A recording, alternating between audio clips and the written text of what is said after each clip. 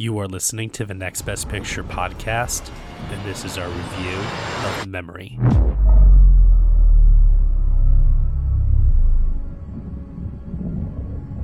I'm the bad man. Have been for a long time. That's 3 people likely killed with the same weapon. What's that? Found him on the floor. Your shooter's losing his mind. Anything else I can do for you? The room number again? It's on the key holder. The retainer for your services is $10 million. No. Call the contract off. I don't hurt children, ever. Listen to me very carefully. The girl stays alive. You're answerable to me.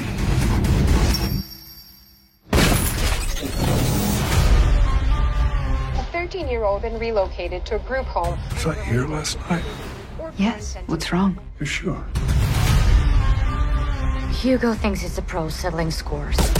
Trafficking, Vincent Sierra. I can't keep doing your job for you. Who is this? You're too slow to make them pay. What they did to children, they're not doing anything about it. He's taking out the traffickers that we couldn't.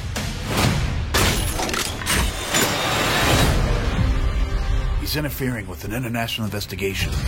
You said he wasn't going to be a problem. I've done crazy things. Why don't you and I just have a talk? I know you're not well. No time for that.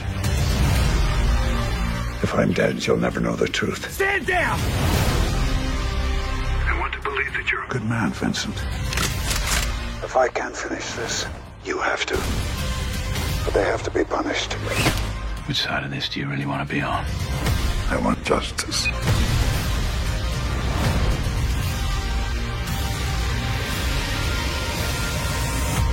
We all have to die. What's important is what you do before you go. All right, everybody, you were just listening to the trailer for Memory, and the story is as follows. When Alex, an expert assassin, refuses to complete a job for a dangerous criminal organization, he becomes a target. FBI agents and Mexican intelligence are brought in to investigate the trail of bodies, leading them closer to Alex. With the crime syndicate and FBI in hot pursuit, Alex has the skills to stay ahead, except for one thing. He is struggling with severe memory loss, affecting his every move. Alex must question his every action and whom he can ultimately trust. The film is starring Liam Neeson, Guy Pearce, Monica Bellucci, Taj Otwell, Ray Fierson, and Harold Torres. It is directed by Martin Campbell and written by Dario Scardapane. Here to join me today for this podcast review, I have Josh Parham. Hello, hello. And also joining us from aisleseat.com, I have Mike McGranahan. Hi, thanks for having me. Absolutely. Happy to have you here today. Thank you so much for joining us to talk about the latest in a long line of Liam Neeson-led action thrillers. How many is it at this point? Like 9, 11? I have no idea. I've lost count. Who knows? Numerable. This is the second one this year, even. Yes. Yeah, second one since February. Well, oh man, I think that there's very little to talk about with this one, but also a lot to talk about just kind of in the grander scheme of things as it pertains to Liam Neeson and his career and where he's at this point. I seem to recall vaguely liking The Commuter. I think I was mixed on it, if I remember correctly. I mean, everybody loves Taken, for the most part, and it feels like ever since that movie, he's just been taking on these very generic, sometimes high-concept, action-led roles where they're trying to capture that same lightning in a bottle that they had with the first Taken. And this movie is like Taken meets Memento, directed by the guy that did Casino Royale, Martin Campbell. So on paper, I mean, I talked to Josh about this before we both saw it. I was like, you know what? On paper, I'm at least curious. Like, I kind of know what I'm heading in for with this, especially given the distributor, the low marketing. I should have known. I just should have known. Yeah. But, all right, let's get into it. Mike, you're the guest here. We'll start off with you. Broad thoughts. What did you think of Memory? Well, you're right. Liam Neeson's made the same movie time and again over the last decade. A lot of actors return to their wheelhouse occasionally, but he seems to be living in his. And the thing that gets me is that these movies are not only the same, but his performance is identical in all of them.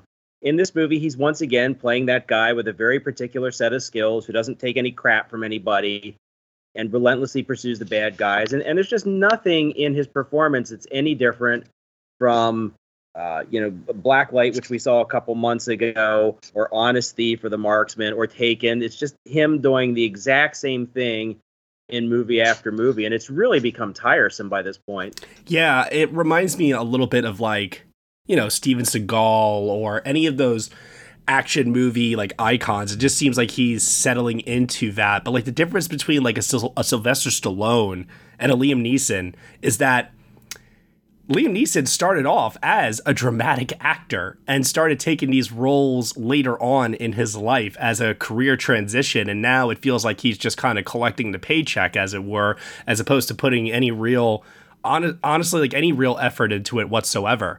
Whereas guys like Schwarzenegger, Stallone, and these other action stars, they've been that way since the very beginning, with a dramatic role or two here or there sprinkled in there somewhere. So I feel like this transition is one that, he's given it a valiant effort. It's been over a decade at this point that he's been doing this. But I just think at this point, with this lackluster of an output, the experiment, the effort, whatever you want to call it, it can be seen as a failure, I think, at this point. And I really think it is hurting his career and reputation now at this stage in his life. Yeah, you know what I wonder? We all kind of made fun of Bruce Willis for a long time for walking through a series of very low budget, straight to VOD movies. And then we found out that he's got dementia and he was making these movies to continue working and bank some money for when he could no longer work anymore. And I'm not saying that Liam Neeson has any kind of health issue like that, but I'm wondering if there's some similar motive, if there's some reason why he's taking all of these easy paycheck roles one after the other. Maybe something is going on that we don't know about. I really think that it's just hoping and praying that one of these is going to be a box office success. And there is an audience out there for this type of film. That's a given. The action movie genre is the action movie genre after all. And Liam Neeson in an action movie, there's just such fondness for Taken. I mean, I never really thought it was that extraordinary, but people really love that movie. Yeah. And so he is just trying to recapture that every single time with each one of these films, hoping that one of them will work. And I do think that sometimes on paper, you look at the concepts for some of these movies The Commuter or Nonstop or even this, and on paper you go, yeah, that's a very intriguing concept. Mm-hmm. An assassin with memory issues. Memento meets Taken, as I said before. I could get down with that from a pitch this in the script meeting process, but the end result is the end result here. Josh, I want to get over to you now. What did you think ultimately of Memory? Well, as you have established before, this is another in a very long line of kind of tiresome movies we have known to come out of Liam Neeson, and knowing that it was the second one this year even did not really give me a lot of expectation walking into this film, to be completely honest. And you know what? I will actually say that I did not hate this movie as much as I thought I was going to. And maybe that was my expectations being in the basement for it. But I do think that the one thing that this movie has that I think his other films that have come out recently don't have is this Guy Pearce storyline that seems very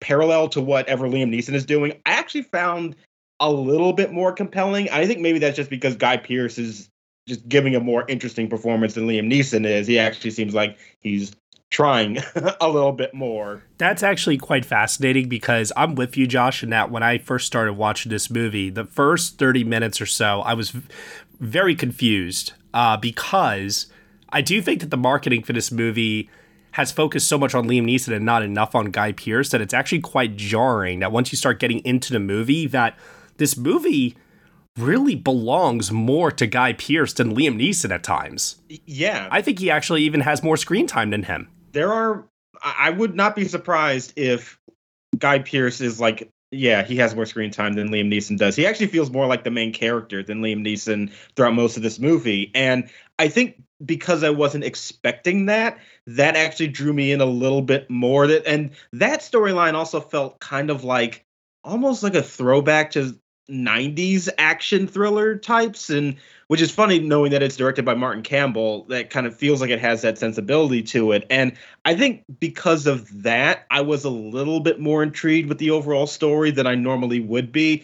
I still don't think the movie is great. When it does focus on Neeson, it really does come across as lackluster and sluggish, and everything with him I never found to be all that interesting, and the story is still very generic and not innovative at all. But I didn't hate it, I guess, is the best thing that I can say about it. It is just sort of more average than usual, which I guess for Liam Neeson is an improvement, but I think that when it comes to the basic structure of it, it's still not all that interesting, but it isn't like so wildly incompetent like a lot of other Liam Neeson films are. So that is a plus for it, but not not a high bar for it to clear, certainly. But I did not hate it, is where I come down on the film. See, I'm going to disagree with you only on the aspect of the way that this film is crafted, both from the screenplay standpoint and Martin Campbell's direction.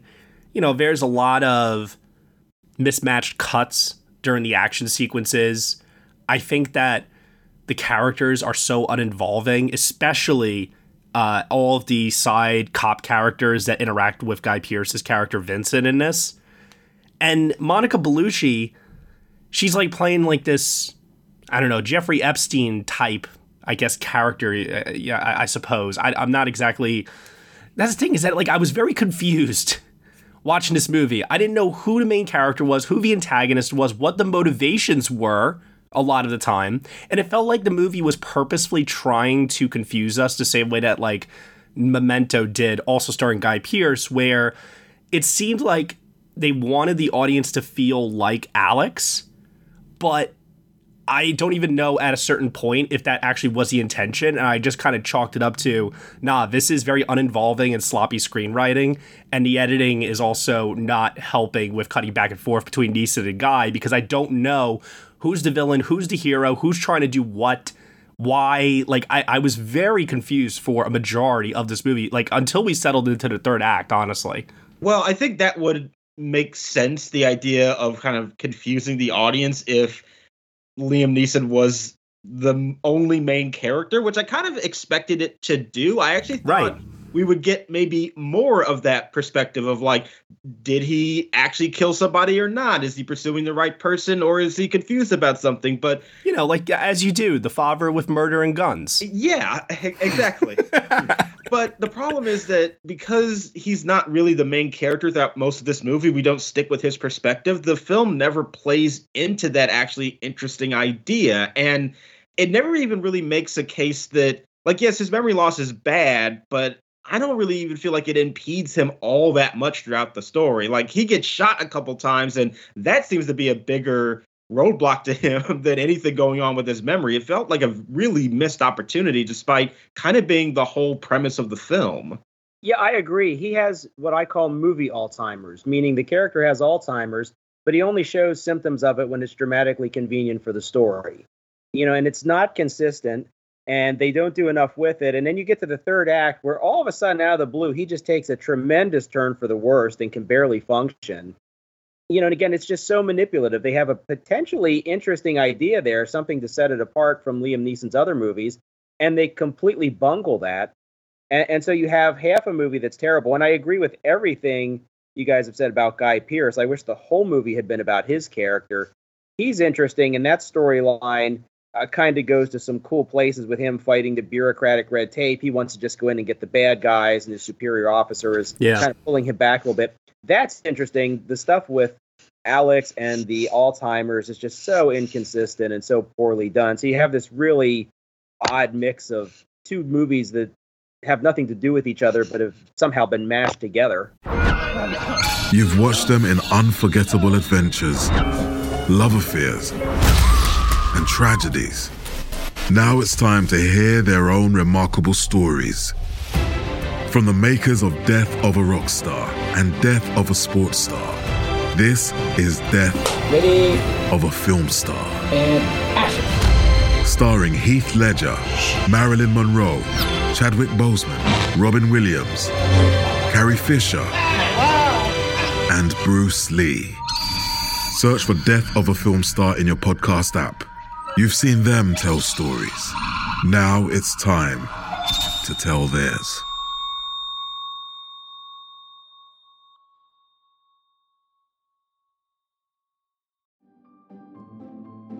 Greetings from Evergreen Podcasts.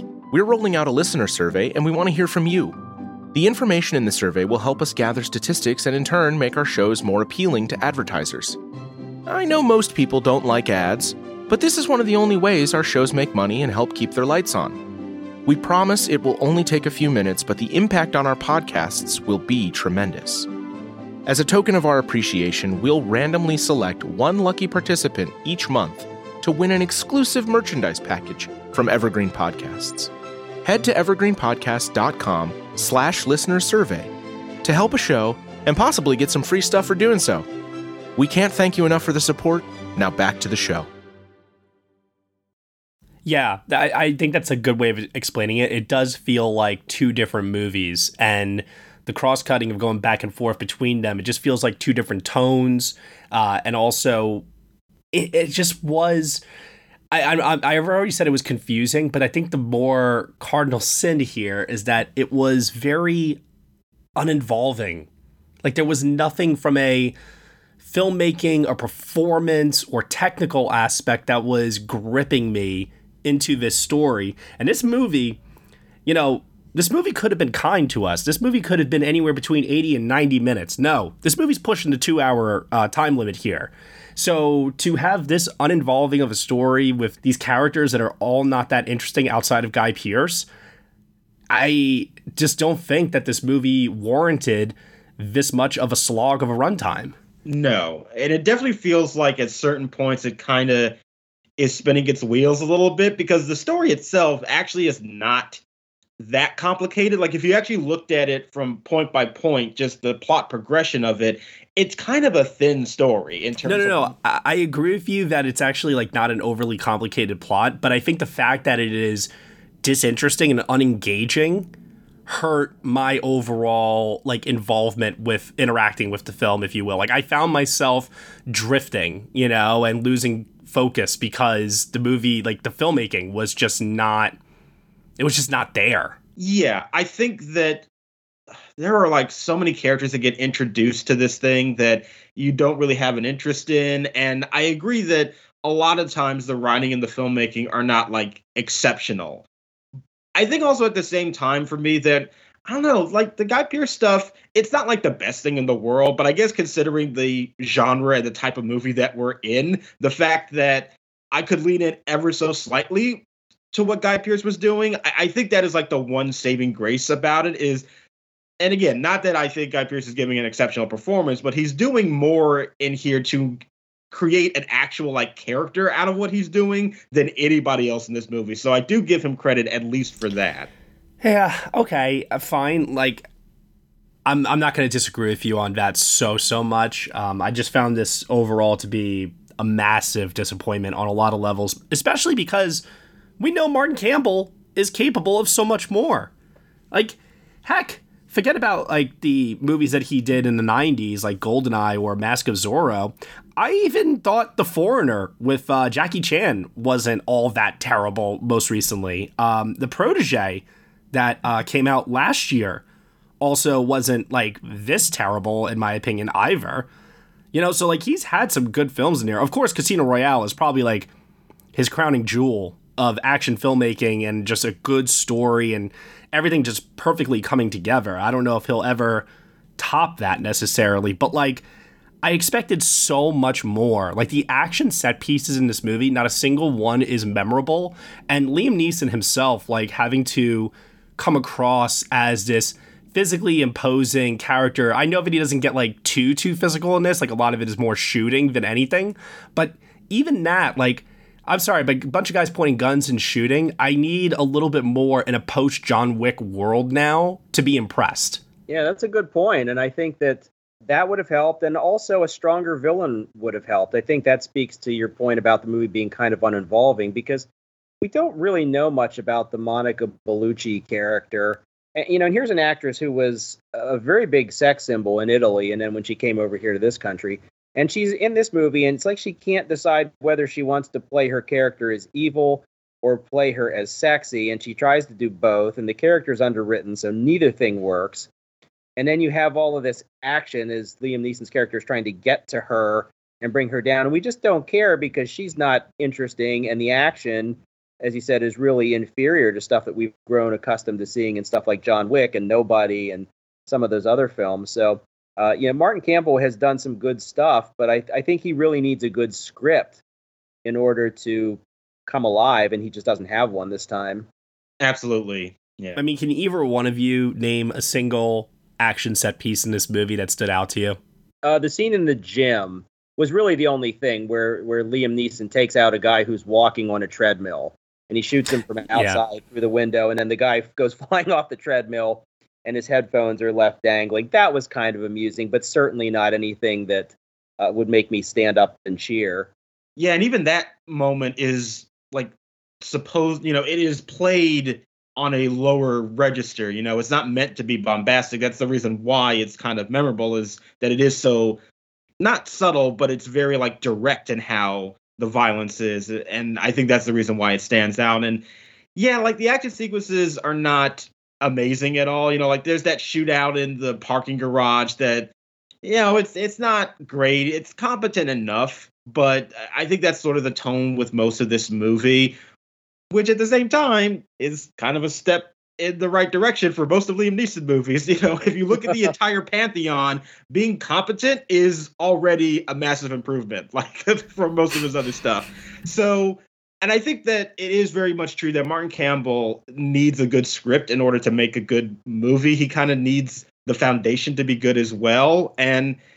But at the same time, I think that he is like capable of at least knowing how to put a scene together. It's funny that when I started watching this movie, I actually did not know that this was directed by Martin Campbell until I saw his name at the end credits. So, yeah, I didn't even have that expectation. See, and now I thought that was a selling point for you, Josh. Nope. I did not even know that. I had no idea that this was directed by Martin Campbell, which didn't sort of explain why some parts of this sort of felt a little throwback to me. Like, mostly the stuff with Guy Pearce, that felt like something I would see out of some crime movie from like the late 90s or early 2000s, which makes sense because that's when Martin Campbell was doing his best work. And I don't think the movie like steers into that and effectively enough for me to be like wholly entertaining, but I could see that sensibility of somebody who kind of is trying to make this movie with sort of an old school style to it. And I think it's just unfortunate that because the screenplay is so boring and uninteresting, you can't really build that much from it. But, I just walked away from the movie feeling like this isn't terrible. I can understand there's like slightly more ambition going on, but like I said, the foundation of the screenplay just is not there for it to be successful. I want to be very clear, too, that I understand that Liam Neeson has done other movies between Taken and now that do remind us that there is a good actor in there somewhere. I'm thinking of stuff like Silence. His voice work on A Monster Calls is still great, in my opinion. Widows is another example. He did some movies that people didn't really see recently, like Made in Italy, or Ordinary Love more recently. But his last, I think, like 5 movies, Honest Thief, The Marksman, The Ice Road, Blacklight, and now Memory. And I see on his upcoming schedule here, he's got 2 other movies, Retribution and Marlowe, which is going to be him playing Philip Marlowe. If I'm sure you were able to connect the dots on that one. I don't know how I feel about that, but okay. That might be a little bit different, obviously. But like when I see a title called Retribution, I'm just like, oh boy, like it's not going to stop. It's nonstop. Yeah, it's really unfortunate. This is a bit of a tangent, but did you see Cold Pursuit? I actually sadly missed that. Wait, did I see it? Hold on, I might be mixing that up with the Ice Road. Yeah, I know they all kind of blend together. You know what? I don't think I did because I don't remember it. Okay, well, I just want to mention it because Cold Pursuit is one that to me fits into this genre just based on the premise, but actually like played more like a black comedy. And I actually really enjoyed that one a lot more than I was expecting to, because it sort of subverted my expectation a little bit. And I bring it up just to mention that there is room for Liam Neeson to be in these types of movies that can actually be kind of clever and interesting in their writing, even though the premise may seem really basic. Like, there is potential for that to happen, but you need to put in the work for it. And for so many of these movies, it just feels like himself and the filmmakers just don't put in the effort to make them anything more than just the very generic movies that they're initially formed to be. And I think that's what's frustrating about it. And I do think that Martin Campbell is a filmmaker who is capable of making things more interesting, but he also is not backed up by the material here either. And you know what? We're doing our 2012 retrospective right now. I'll say that, like, you know, a film that's more attuned to my tastes, that was a Liam Neeson quote-unquote action movie, but a lot of people would disagree with that statement. The Grey. Yes. I think is a great example of utilizing Liam Neeson both as an action star leading man, but also a character-driven story where it shows the depth of his range. And I just wish that, you know, he would tap into that more often. That's all. Especially with a role like this in Memory. Like, there was a real opportunity here for him to play it in a way that could have been utterly heartbreaking, especially considering, like, he too is at that, you know, age in his life where, you know, he could start developing issues such as that. He's 69 years old here. But I don't know. A lot of people seem to think that, you know, at some point or another, he might start to slow down. He might stop doing these movies.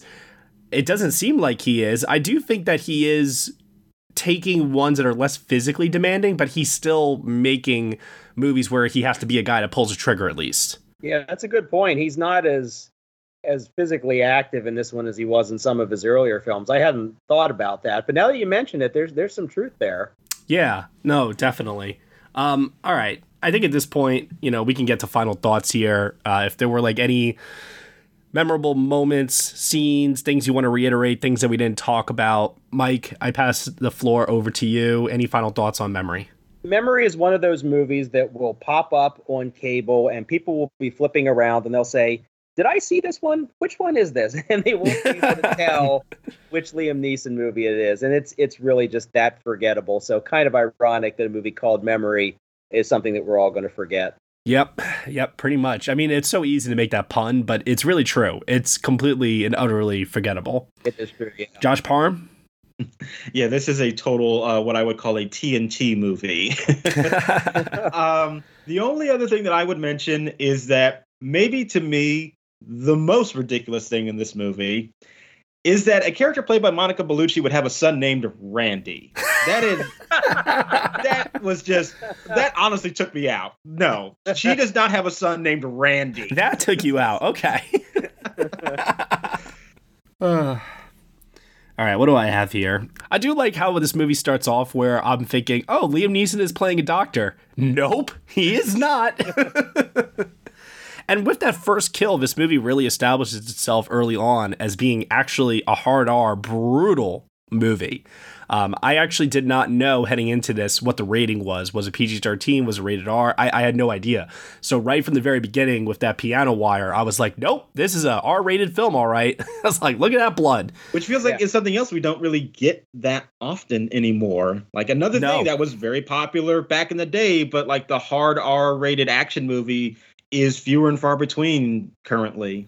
But I think that goes to show you, though, how commercially unviable Liam Neeson-led action films have become, where the budgets have gotten smaller and they're not being released by as large of a studio. I mean, this is, what was this, Open Road and Briarcliff, right? And yeah.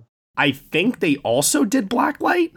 They did, yeah. So, you know, maybe this is just a trend now where, all right, Liam, you know, these movies are not getting the critical reception, the audience reception that they used to. Not to mention, it's just a really kind of shitty time right now for theatrical releases all around. So I can see how, all right, we'll make the budget smaller and you know what? Let's just go hard R, you know, because what's the point of making a PG-13 movie and making these concessions if people are going to show up to see it anyway? Yeah, I mean, this is also the type of movie where, yeah, the budgets are relatively small. They probably pre-sell it to a bunch of international territories too, and make a small profit at the end of the day. And that's why these types of movies keep getting churned out. And I mean, at the end of the day, it's still a brand, essentially, a Liam Neeson action movie, and brands do sell better than original ideas, unfortunately. So I can understand why they keep making them, but I think we are kind of getting to a point where it's just like the audience out there is now getting aware of it, and with nothing to really separate these movies, they all just feel the same. It seems like maybe we are kind of hitting a point where hopefully they will slow down a bit, because there's just nothing to distinguish them at all. And that is the biggest issue with them. It's not even just that they're so bland in the filmmaking, it's just every story here just seems to be the same. And even this attempt to slightly have a variation of it is still not wholly successful. The scene where he has to pour the liquor on the wound, burns the wound with a lighter. All I kept thinking was, did the bullet go out the other side? Is it still in there? Yeah.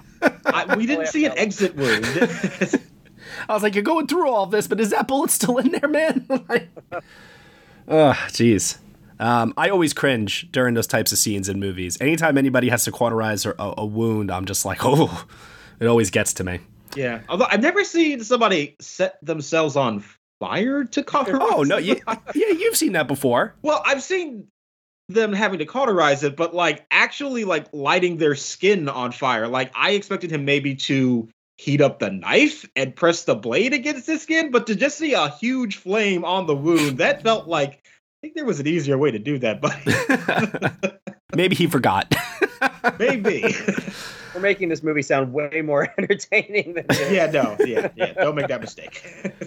But yeah, I laughed out loud at that scene. That's so preposterous. Yeah, the other thing I'll just say too is that Alex, the character's arc in this movie, is so anticlimactic that I was hoping that the final scene with him was kind of a fake out.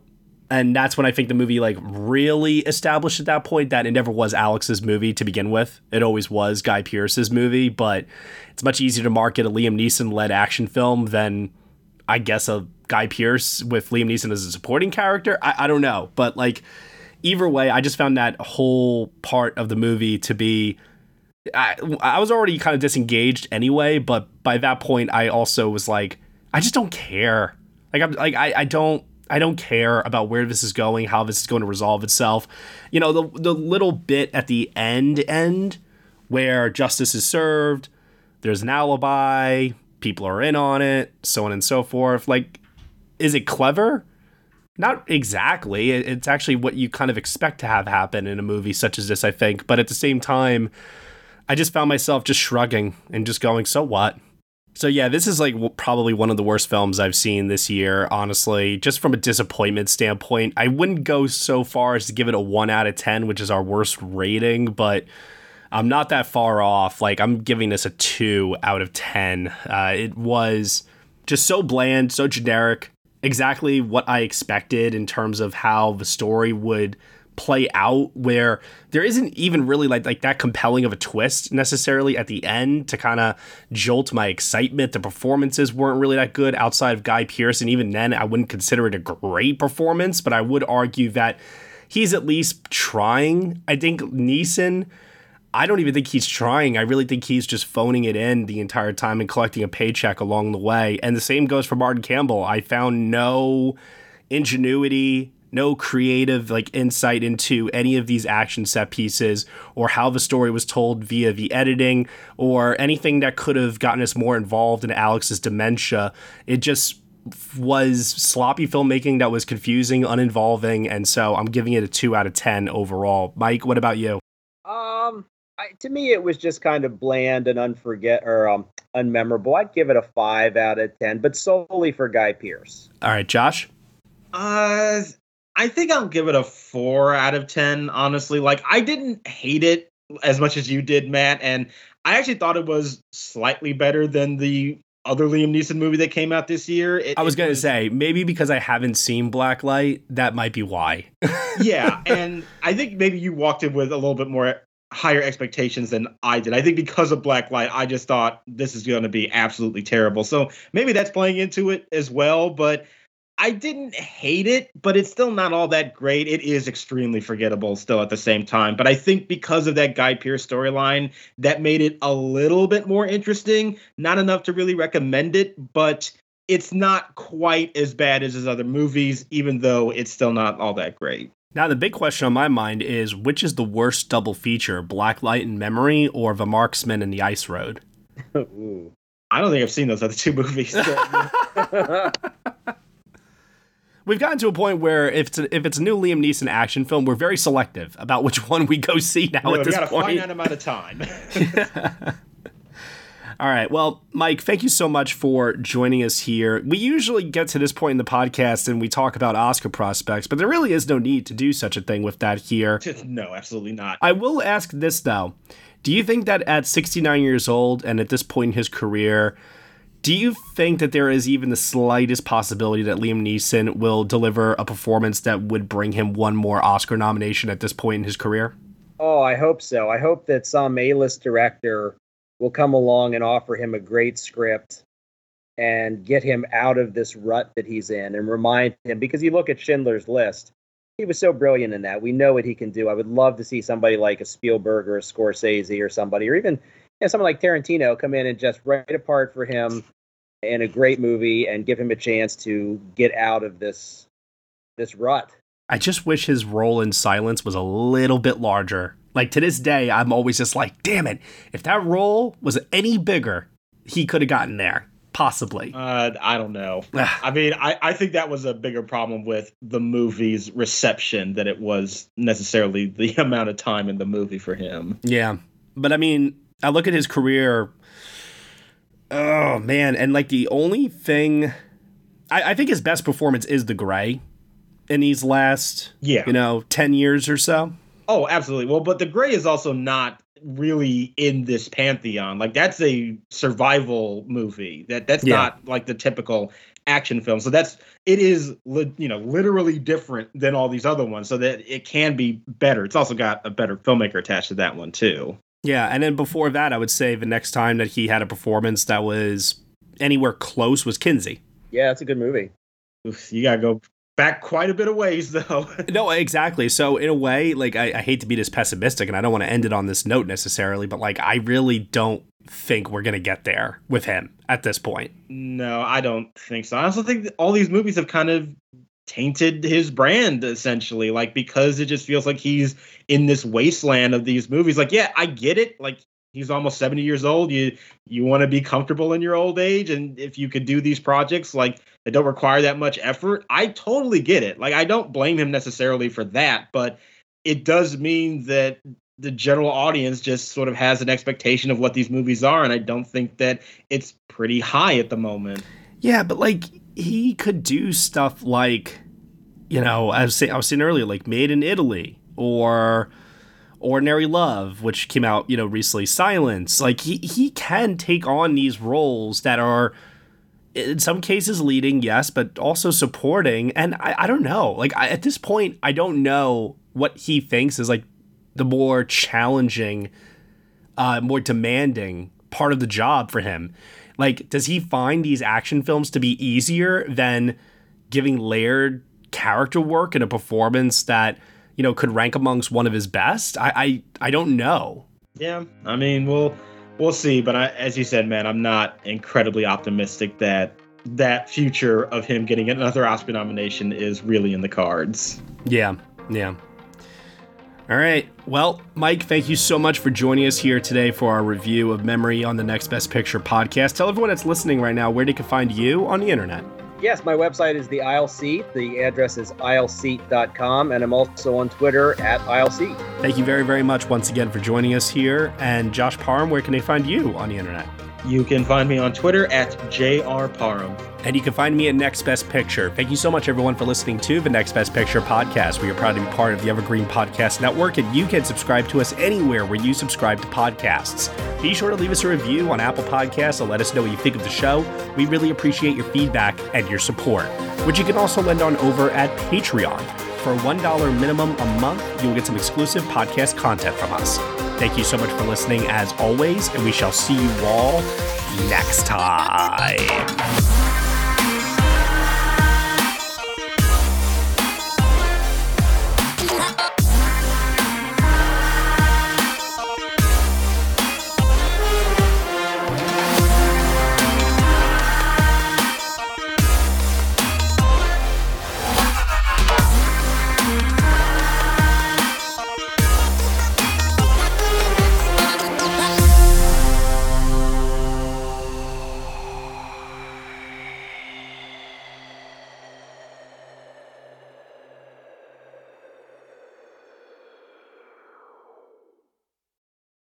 This is Krista Makes, guitarist and vocalist for Less Than Jake, and host of Krista Makes a Podcast, a songwriting podcast where every week I'm joined by an amazing guest to break down the writing, recording, and release of one iconic song from their career.